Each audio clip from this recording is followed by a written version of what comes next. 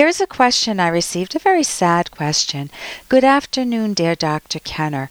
Would you tell us your opinion of the following, if the following statement constitutes the practice of psychology or not? Or could you describe someone as exercising and practicing psychology if they have this description? So here's the job description. My job is doing, listen to this word, psychotherapy with adults and children starting from age 3 to adult. I provide services of, here's the second word, counseling, and do referrals for medication evaluation, depending on symptoms presented by the person served. Now, does that sound like you're bringing your child or that you're going yourself to a psychologist or somebody who's licensed, who's had a lot of experience under their belt?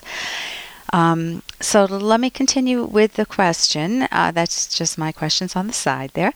The reason we ask this is that this person advertising this is currently using the above professional description. They have already been prosecuted and have been found guilty and have also paid a fine for illegally posing as an unlicensed psychologist and for possessing an illegal and invalid PhD from a non-accredited school and for previously illegally diagnosing mental health patients without having the proper credentials. And she is now working for another mental health institution using the above statement when referring to her current job status and employment. Any information would be greatly appreciated. Thank you.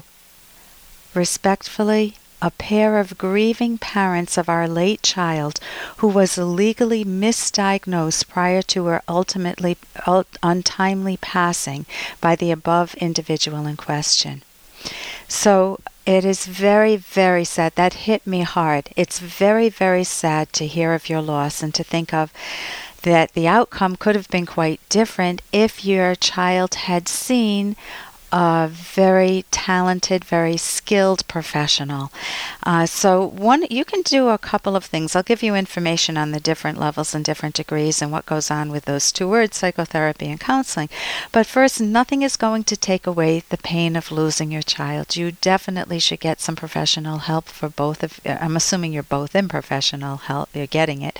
But if you're not, get it for yourselves. You want to be able to go through the grief and not hold it in over the years. You need to be able to process it. And part of processing it, I'm assuming, is that you want the justice. You want to know that this person who treated your child who's no longer with you and who has a legal record, you're worried that this person will slip under the radar and practice as she had before. And I also assume you don't want others to be harmed by her alleged misrepresentation of being a professional. So what goes on with how she presented herself? Is it legal or not to present herself that way? And here's the piece of information that's a little bit bone-chilling. Both those terms, psychotherapy and counseling, you can check your own state, but those are terms that are not licensed as far as I know. I know that in Rhode Island we were looking to license, when I say the Rhode Island Psychological Association was looking to get credentialing for that where it's bona fide. License means it's licensed by the state. I wish everything were credentialed, meaning your top professionals were deciding, not some bureaucrat, but your top professionals were deciding who got the Good Housekeeping seal of approval. So here's what you can do. Those two titles, she may not be misrepresenting herself now, but you certainly can contact your psychological association in your state and let them know your experience and let them know who she is, because maybe she is still misrepresenting herself. I mean, even though she's only saying she's a therapist or a counselor here, maybe at other times she's still doing what she got penalized for. So you could certainly alert them. You can get more information too, specific information on your state by going to a website, All Psychologists with an S, careers with an S.com, and you can actually look up your state. So let me just go over the levels. People ask many times, what the heck is the difference between a counselor, a therapist, a psychologist, a psychiatrist? So there are doctoral level licenses. That's going to be one of your higher levels. And you have people that have a PhD after their name, a PsyD, or an education degree, a psychology degree or an education degree. But it's called a PsyD. It's not just a degree in psychology. It's not an undergraduate degree. These people complete a master's level, and then they go on to get their PhD level. They go for internships. They go for national exams. They go for oral exams on ethics before state boards.